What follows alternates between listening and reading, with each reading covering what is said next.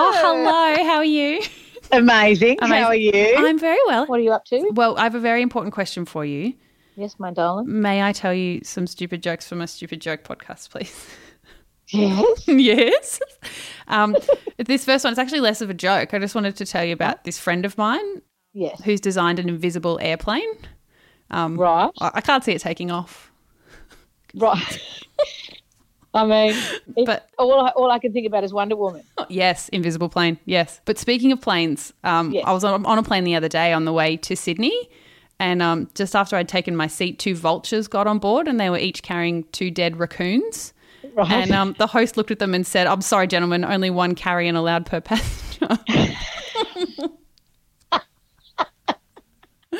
I accept that one. Okay, great.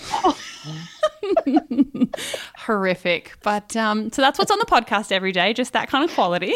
Well, what you're looking at is the top shelf right there. Thank you. I'm 270-something days in. Oh, my goodness. And are you writing those jokes? I'm not. I massage them, but no, I am trawling the internet for dad jokes at this point, just classic ones.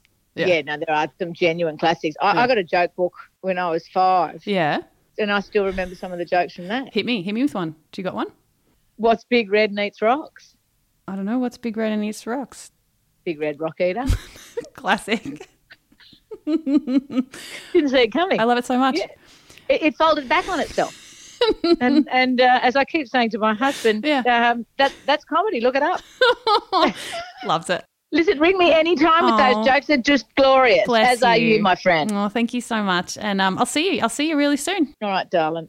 Love you deeply, and I'll see you. I'll see you Saturday. Yeah, I know. I'll see you very soon. Unreal. Thank you so much. Pleasure. Bye, darling. Bye. Bye.